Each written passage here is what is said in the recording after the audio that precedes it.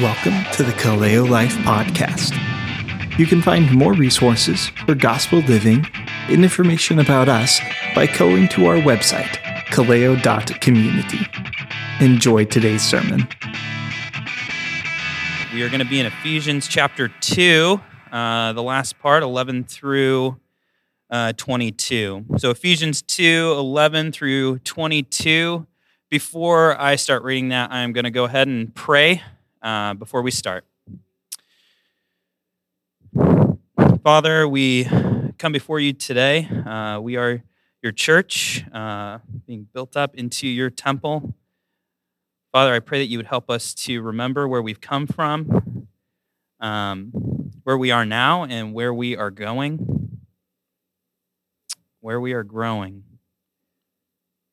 how we're going to be built up. Father, I pray that you would help us to see these areas and be encouraged by them and grow. I pray for myself as I speak that you would stop any words that would be displeasing or dishonoring to you. Father, that your word would be spoken today and that your church would be encouraged. Father, that we would be built up as your temple. And we pray this in Jesus' name. Amen. So we're going to be in Ephesians chapter 2. Like I said, I would invite you to stand as I read this passage. And actually, I'm just going to read all of chapter 2 just because it gives a little bit of context to where he's coming in. Excuse me. And you were dead in the trespasses and sins in which you once walked, following the course of this world, following the prince of the power of the air, the spirit that is now at work in the sons of disobedience, among whom we all once lived in the passions of our flesh, carrying out the desires of the flesh and the mind, and were by nature children of wrath like the rest of mankind. But God, being rich in mercy, because of the great love with which he loved us, even when we were dead in our trespasses, made us alive together with Christ. By grace you have been saved. And raised us up with him and seated us with him in the heavenly places in Christ Jesus, so that in the coming ages he might show the immeasurable riches of his grace in kindness toward us in Christ Jesus. For by grace you have been saved through faith. And this is not your own doing. It is the gift of God, not a result of works, so that no one may boast. For we are his workmanship, created in Christ Jesus for good works, which God prepared beforehand that we should walk in them. And then our passage today, we come to the section of the passage that I'll be speaking on. It says, therefore, because of what we just talked about, because you are saved by grace through faith, you are workmanship created in Christ Jesus for good works. Therefore, remember that at one time you Gentiles in the flesh, called the uncircumcision by what is called the circumcision, which is made in the flesh by hands, remember that you were at that time separated from Christ, alienated from the commonwealth of Israel, and strangers to the covenants of promise, having no hope and without God in the world. But now in Christ Jesus, you who were once far off have been brought near by the blood of Christ. For he himself is our peace, who has made us both one, and has broken down in his flesh the dividing wall of hostility, by abolishing the law of commandments expressed in ordinances, that he might create in himself one new man in place of the two, so making peace, and might reconcile us both to God in one body through the cross, thereby killing the hostility. And he came and preached peace to you who were far off, and peace to those who were near. For through him we both have access in one spirit to the Father. So then, you are no longer strangers and aliens, but you are fellow citizens with the saints and members of the household of God, built on the foundation of the apostles and prophets, Christ Jesus himself being the cornerstone, in whom the whole structure being joined together, growing into a holy temple in the Lord, in him you also are being built together into a dwelling place for God by the Spirit. You may be seated.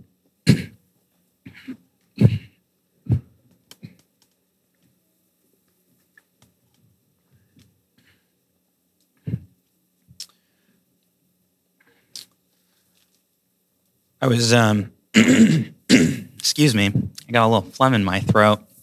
It doesn't quite want to move where I want it. But I was thinking about division, hostility, and I feel like one of the places we just visually see division, maybe not one of the main places, but you could think war, right?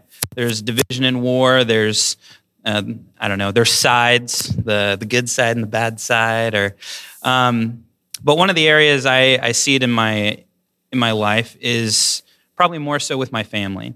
Most of you know that I come from a fairly large family. My mom birthed 11 kids. I'm the last of them. And yes, I was the angel of the family, if you were wondering. But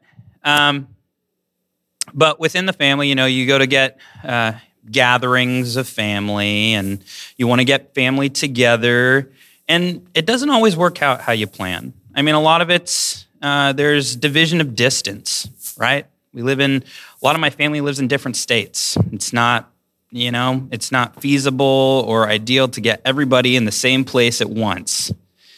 There's also maybe hurt feelings between family members. They don't want to be around each other. There's division there, right?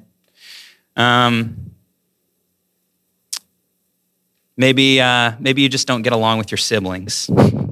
There's nothing specific. You just, you got different personalities, and you don't really care to hang out with your brother or sister. But there's these obvious divisions and separation that we can have in our family, and I can see that in my own family, but I'm also part of another family, right? I'm part of the family of God. I'm part of His church, right, who has been saved by grace through faith. And in this section today, Paul is speaking to Ephesian believers, and most of them would have been Gentiles, not Jews, if we're gonna go there. But he specifically addresses the Gentiles here in verse 11.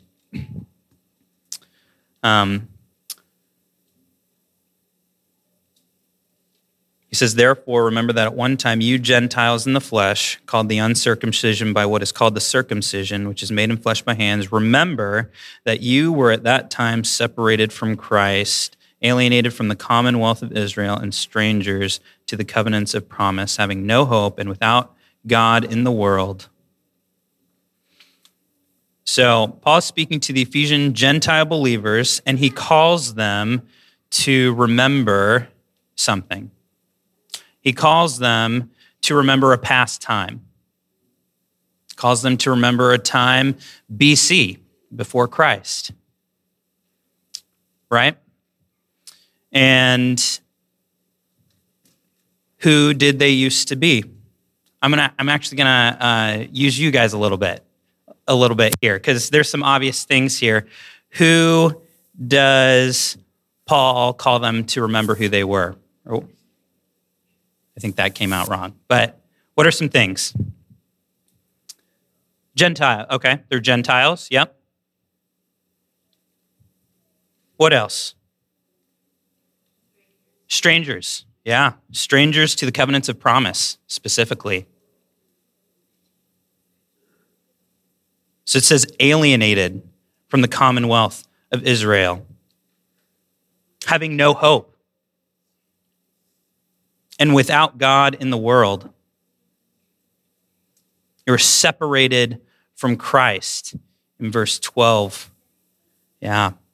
There's all these different things, right? And again, he's speaking to Gentiles. So they were the uncircumcision. The Jews, or the Israelites, were the ones who received the covenants of promise from God, received the Abrahamic covenant, the covenants to Moses, David, right? These were all specifically to the Israelite people, God's chosen people. And he points out to the Gentiles that there's this difference, that you guys didn't receive the covenant. You were not a part of the covenants of promise. You are not God's chosen people. You're separated from God. In fact, you were separated from Christ. You had no hope. So Paul calls these believers to remember a time when they were separated from Christ. This is not quite a repeat, but a little bit familiar. In the beginning of chapter 2, he says, "And you were dead in your trespasses and sins in which you once walked, following the course of this world, following the prince of the power of the air, the spirit that is now at work in the hearts of disobedience, among whom we all once lived in the passions of our flesh, carrying out the desires of the body and the mind, and were by nature children of wrath like the rest of mankind." There's this separation between Gentiles and Jews. But there's also this separation from God because of our sinful nature.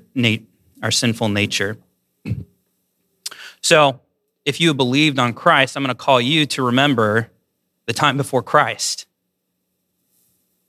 Time when you were separated from God. Time when you were living out the desires of the flesh and in sin. A time when you had no hope.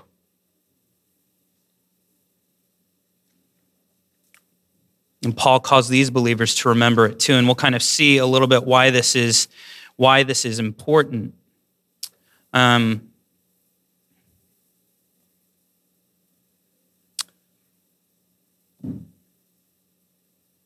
But now in Christ Jesus, verse 13, you who were once far off, there's another one, they're far off, have been brought near by the blood of Christ. So this is going to be kind of my next point. The cross of Christ brings peace between his people and the world.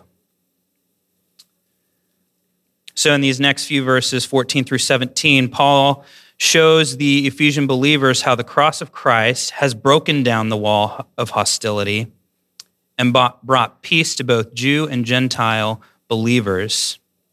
Those Gentile believers were those who were strangers of the covenant of promise, right? So the cross of Christ brings peace between his people and the world. We'll read verses 14 through 17. It says, "For he himself is our peace, who has made us both one and has broken down in his flesh the dividing wall of hostility, by abolishing the law of commandments expressed in ordinances, that he might create in himself one new man in place of the two, so making peace, and might reconcile us both to God in one body through the cross, thereby killing the hostility." So what is this wall of hostility in verses 14? It's obviously not a physical wall like the one the previous president was in the process of building. Not a physical wall, right? Not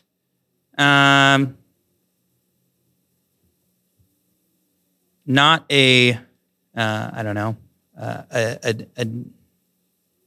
physical wall. We'll just leave it at that. But it is characterized, I believe this wall of hostility is characterized by their past, what they were called to remember. The division between the Gentiles and the Jews was what we just went over, that they were the uncircumcision. They were separated from Christ, alienated from the commonwealth of Israel, strangers to the covenants of promise. They had no hope, without God. They were far off. That's a pretty good wall. That's a pretty good wall of division right there, of separation. God had a chosen people who he gave his covenants to, who he stayed close by, who he dwelt among in his temple. The Gentiles didn't have that, right? So there's this wall of hostility. So how does this wall of hostility get taken down? It gets taken down in the person and work of Jesus Christ, right? Verse 13, but now in Christ, you who were once far off, the Gentiles, have been brought near by the blood of Christ. Jesus fulfilled the covenants of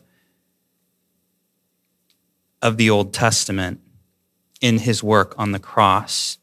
He fulfilled the law. He was perfect with no sin. He took the punishment and the wrath of God that you and I deserve, that Jews and Gentiles both deserved, right? He fulfilled the law.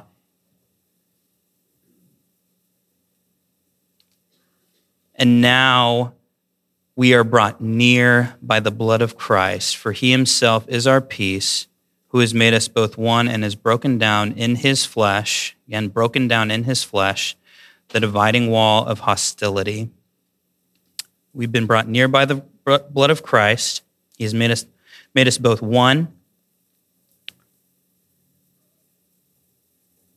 In verse 15, that he might create in himself one new man in place of the two, so making peace. So now there is neither Jew nor Gentile. There is a new man. There's a new man in those who have been brought near by the blood of Christ.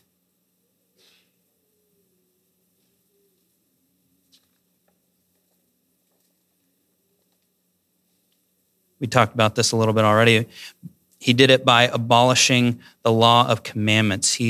Jesus did not come to, per se, abolish the law, but to fulfill the law. And we know that Paul calls the law good in Romans 7:12 and 1 Timothy 1:8. We know that the law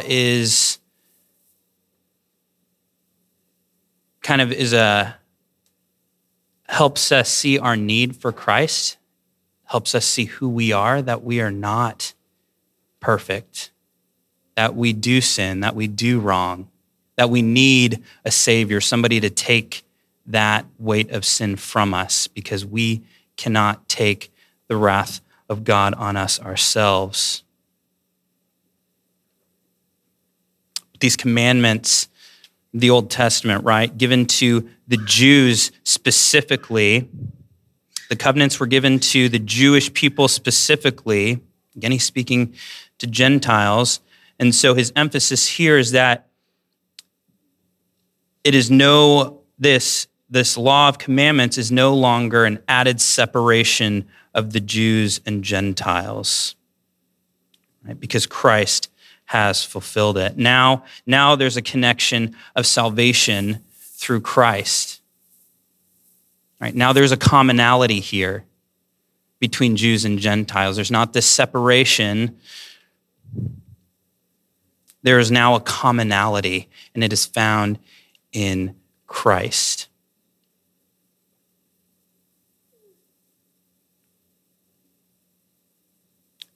Verse 16, and might reconcile us both to God in one body through the cross. There it is again. Reconcile us both. And this isn't just to each other, but to God in one body through the cross, thereby killing the hostility. So, if you were a Jew in that time, you might think, I am God's chosen people. right? God has sent us the covenants. And then Paul sends this letter that says, no, in fact, in Christ, he has brought in the Gentiles. He has brought in the rest of the world, right? What was that? Like I said before, the cross of Christ brings peace between his people, I guess his chosen people, and the world. Does that in the work of Christ. He reconciles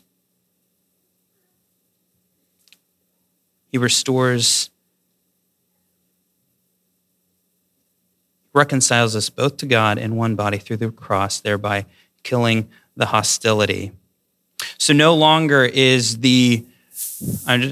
I'm going to go with the example I just used. No longer is the Jewish person thinking, I'm the one who received the covenant. I'm the one who received the promise. I should be the one who is receiving God's blessing. No, but now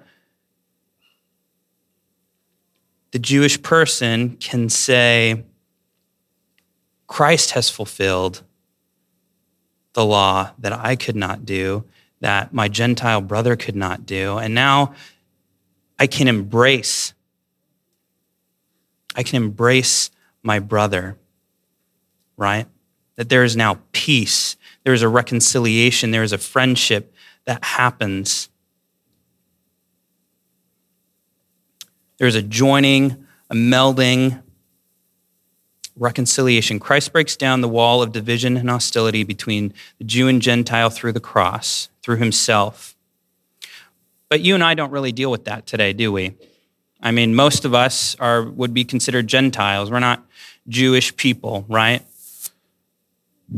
Well, how does this apply to us, right? Because we know that because of the cross of Christ, that the law and the covenants have been fulfilled, and now there's a new covenant through Christ. So how do you and I use the cross of Christ to break down the walls of division among each other? Are the walls of division among our brothers and sisters in Christ, right? Some might think we're superior. I don't know, a superior Christian, or I grew up in the church and I know more, or I am a part of all of these different ministries within the church, and I don't have time for other people. Or you think you're better. Maybe it's a different denomination. Some secondary beliefs are different, so for some reason you can't get along with them, right? There's a division there. There's a hostility there. Maybe those who profess faith in Christ, but don't seem to be living it out, those are really hard ones to deal with. And there is a division there because of sin. But how do we make peace, or how do we attempt to make peace with our brothers and sisters who might not be walking in faith, right? I did say that the cross of Christ brings peace between his people and the world. How are we bringing the gospel of peace to the lost? To those who don't know the story of the cross, who don't know of God's salvation for them, right? How is the cross bringing about peace in these two areas of our lives? Within the church, within the body of Christ, are there divisions? Why are there divisions? Can we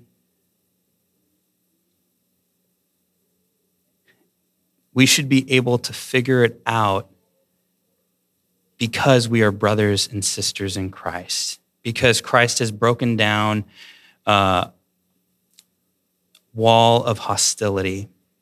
He brings peace.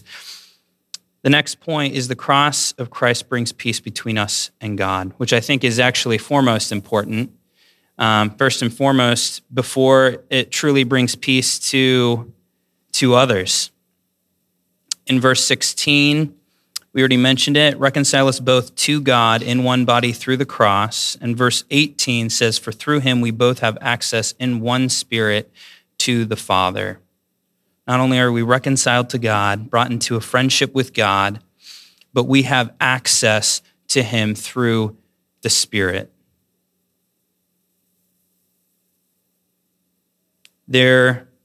And through this Spirit, we should, as the church of Christ, have a unity between us because of the Spirit that lives in us. But if you've not believed on Jesus Christ, you are at enmity with God. You are separated from God. You do not have hope at this time. You are without Christ.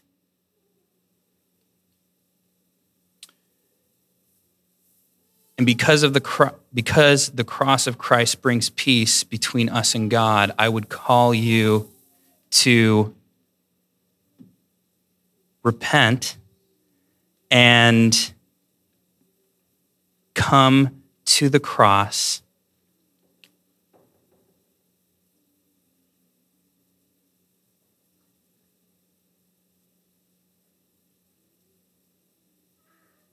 So without the cross of Christ, there is a separation from you and God.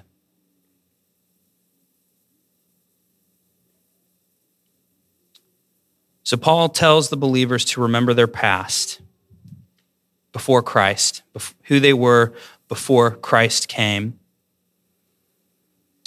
So he reminds them of their past, and then he tells them how the cross of Christ has brought the peace of God, or peace with God, and peace with his people. A new man is now created, a melding of Jew and Gentile, which you and I take a part of. So then, verses 19 through 22, Paul calls the believers, so he called them to the past, he called them to remember the past. Now he's going to kind of call them to the present, show them who they are and who they are to become. And who they are to become is a holy temple built on the foundation of Christ. So I guess the next point of the next section is Christ is the foundation on which the church becomes the temple of God. Christ is the foundation on which the church becomes the temple of God. So we saw who they were. I already went over that a couple of times. Now let's see who they are now, who Paul reminds them of who they are now. Verse 19, so then you are no longer strangers and aliens, but you are fellow citizens with the saints, members of the household of God, built on the foundation of the apostles and prophets, Christ Jesus himself being the cornerstone. So that's who they are now. They're not strangers. They're not aliens anymore. In fact, they're fellow citizens with the saints. They are of the church of God. They are brothers and sisters in Christ, members of the household of God.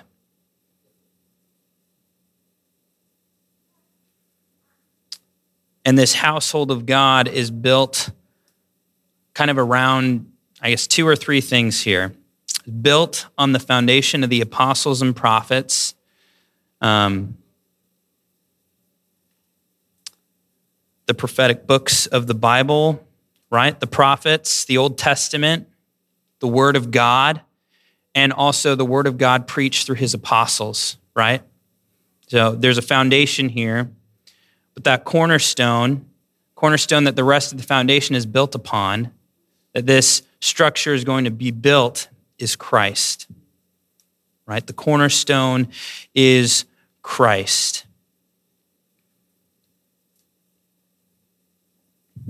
Members of the household of God, and our foundation is Christ, right?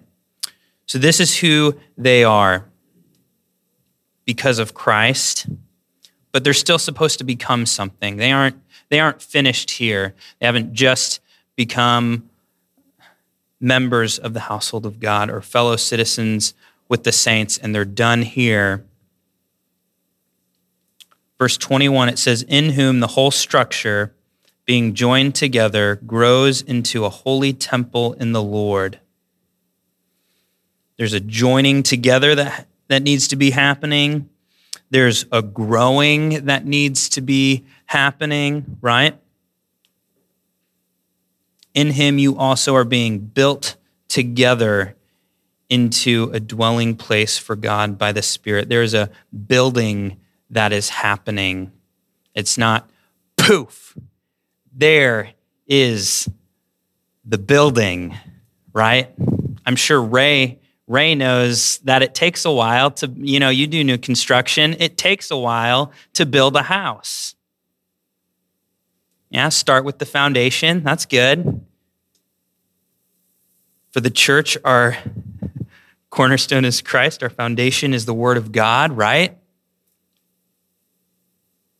But now we're going to be growing into something, right? There's something that God is working on in you and me.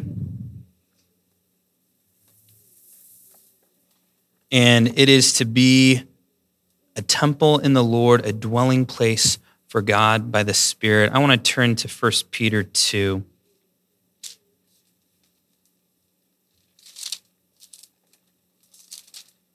1 Peter chapter 2. Verse 4, it says, as you come to him, a living stone, rejected by men, but in the sight of God, chosen and precious, you yourselves, like living stones, are being built up as a spiritual house. This passage really comes alongside. You yourselves, like living stones, are being built up as a spiritual house to be a holy priesthood, to offer spiritual sacrifices acceptable to God through Jesus Christ. For it stands in Scripture, behold, I am laying in Zion a stone, a cornerstone, chosen and precious, and whoever believes in him will not be put to shame. And that cornerstone is Christ. So the honor is for you who believe, but for those who do not believe, the stone the builders rejected has become the cornerstone, and a stone of stumbling and a rock of offense. They stumble because they disobey the word, as they were destined to do. But you are a chosen race, a royal priesthood, a holy nation, a people for his own possession, that you may proclaim the excellencies of him who called you out of darkness into his marvelous light. Once you were not a people, but now you are God's people. Once you had not received mercy, but now you have received mercy. Again, Peter kind of does the same thing. He kind of shows them who they were. You were not a people. Now you are a people. You're a chosen race, a royal priesthood is who you are to be. And then he urges them as sojourners and exiles to abstain from the passions of the flesh which war against your soul. Right? So Paul reminds the Ephesians who they were. He reminds them who they are. And he again reminds them who they are to be. That they are to be growing, that they are to be striving to be a dwelling place for God. It's a process. And the work isn't complete, but it will be worked out by the Spirit, right? I think it's by the Spirit. So Ephesians, kind of the beginning of Ephesians, talks about who Paul really drills into them, who they are in Christ, right? In this section, we kind of talked about that. In the last section, in the last part of Ephesians, he kind of tells them what they are to do because of who they are in Christ. So we're going to look at Ephesians 4 real quick. Ephesians 4, we're going to kind of jump down to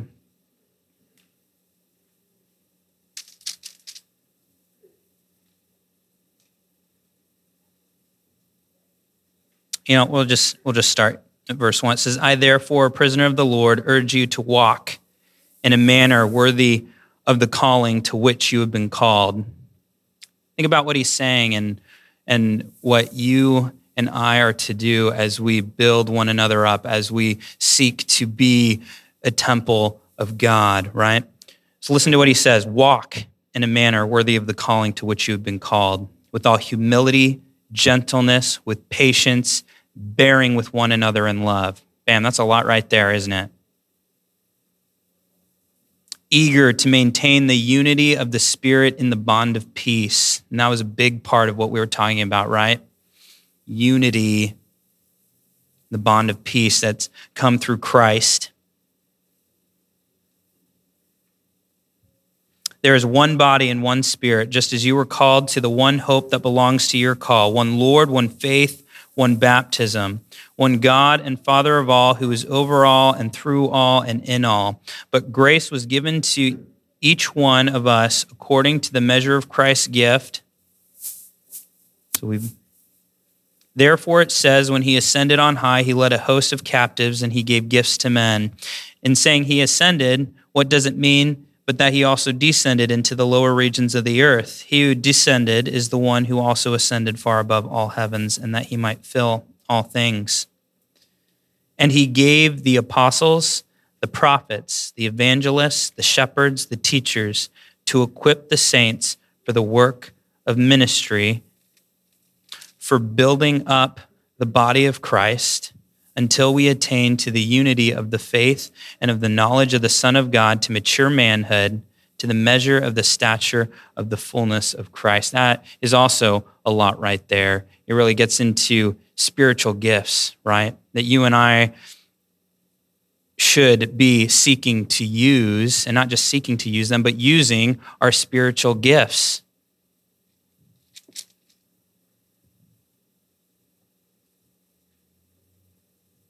If you're a teacher, teach. If you're a shepherd, lead. If you're an evangelist, evangelize. Right? We are to work together in unity to build up the body of Christ, that we may become mature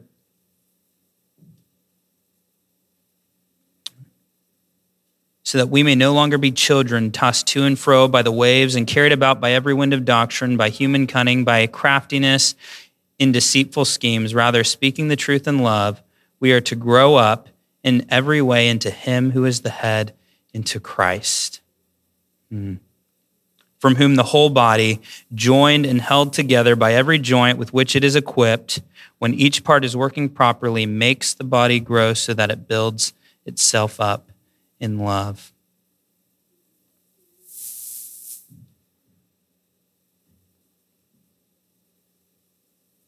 You and I are to walk in a manner worthy of our calling, humility, gentleness, patience, bearing with one another in love.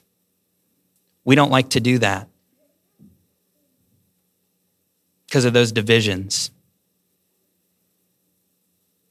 We need to get past that because of the cross of Christ and what he has done for you and me. I heard a message this morning at Cosmopolis Gospel Chapel. It was on the parable about forgiveness. And forgiveness is such a hard thing for us to do when there's a division. And we're called to forgive because Christ, God the Father has forgiven us so much that we should forgive the little things, I guess you could say, in comparison. Christ has given you a spiritual gift, and you are to use it to build up the body of Christ. How are you using that gift? I know I catch myself, I can't say one of my resolutions, but I guess kind of one of my resolutions is to watch TV less. Like really cut down on it. Because I spend honestly, I spend way too much time, and it ends up being a waste of time, right? I'm not really using my gifts. I'm not practicing a skill. I'm not doing it for the glory of God. We're to be practicing and using our spiritual gifts. And when we're doing that, I think we are speaking we need to practice speaking the truth in love as well. But when we're using our gifts to build up the body of Christ because we love God and we love our brothers and sisters, what's going to come out of our mouths is speaking the truth in love, right?